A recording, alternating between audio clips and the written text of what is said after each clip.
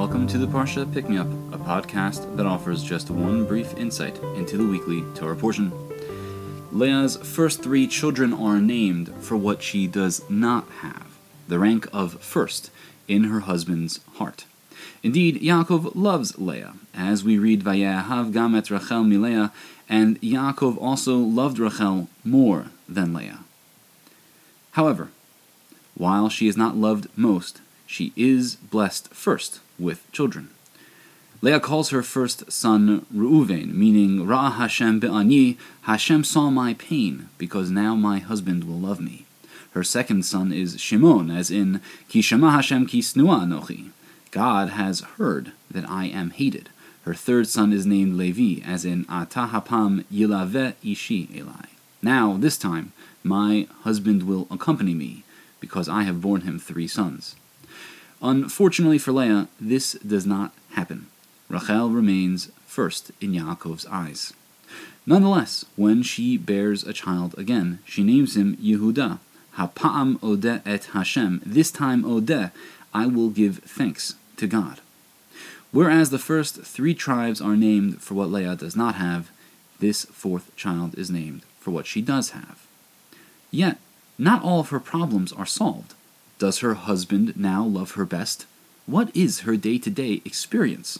How has their relationship changed during the first years of their marriage?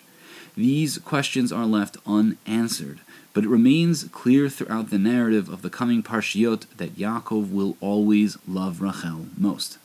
Yet, Leah is grateful for her son, not because all of her problems have been solved, not because she has finally gotten what she wants. Rather, she has changed. She has learned to appreciate and want what she has. In this manner, Leah sets the standard for gratitude in Judaism.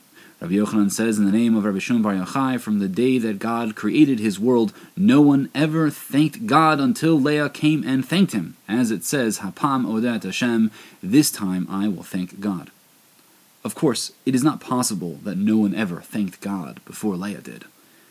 But did anyone thank God while they suffered?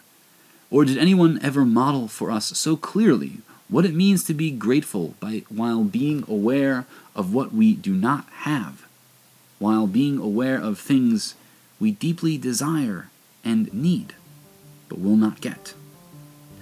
Leah's gratitude makes a mark that cannot be erased. When we focus on what we have and not on what we do not, we may think of her, our teacher, in depreciation. Hapa'am odat Hashem. This time, I will thank God. Please reach out to me at rabbi@ush.org to share comments. Please come, daven, learn, and stand together with us. And please share this episode with anyone who might benefit from hearing